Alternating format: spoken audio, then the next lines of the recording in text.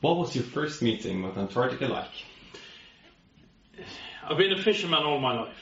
I've fished around the world in the different continents, but Antarctica by far has been the most interesting and most amazing continent we have visited. And we had trips in the first year that we have never seen before, and continued until I went ashore last year. So it's been 8 years of amazing views and amazing lights. We've had the close encounters with whales, penguins, seals. They seem very curious, peculiar, not used to human interaction, so you can get very close to whales especially, and also seals.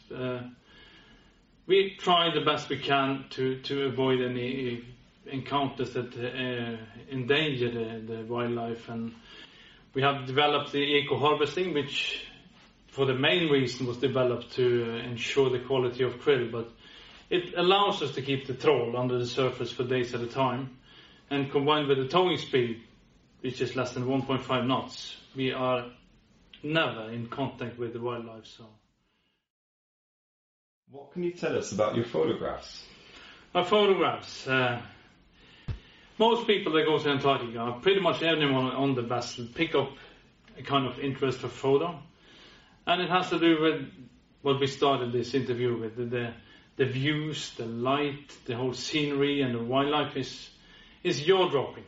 And for me, being the captain, sitting in the wheelhouse, from morning to evening, you get the sunrise, the sunsets, and the wildlife and the views. You can't avoid having a camera there and taking us a few shots. And I get a lot of credit for the photographs, but the credit should be to Antarctica and the views. It's an easy job.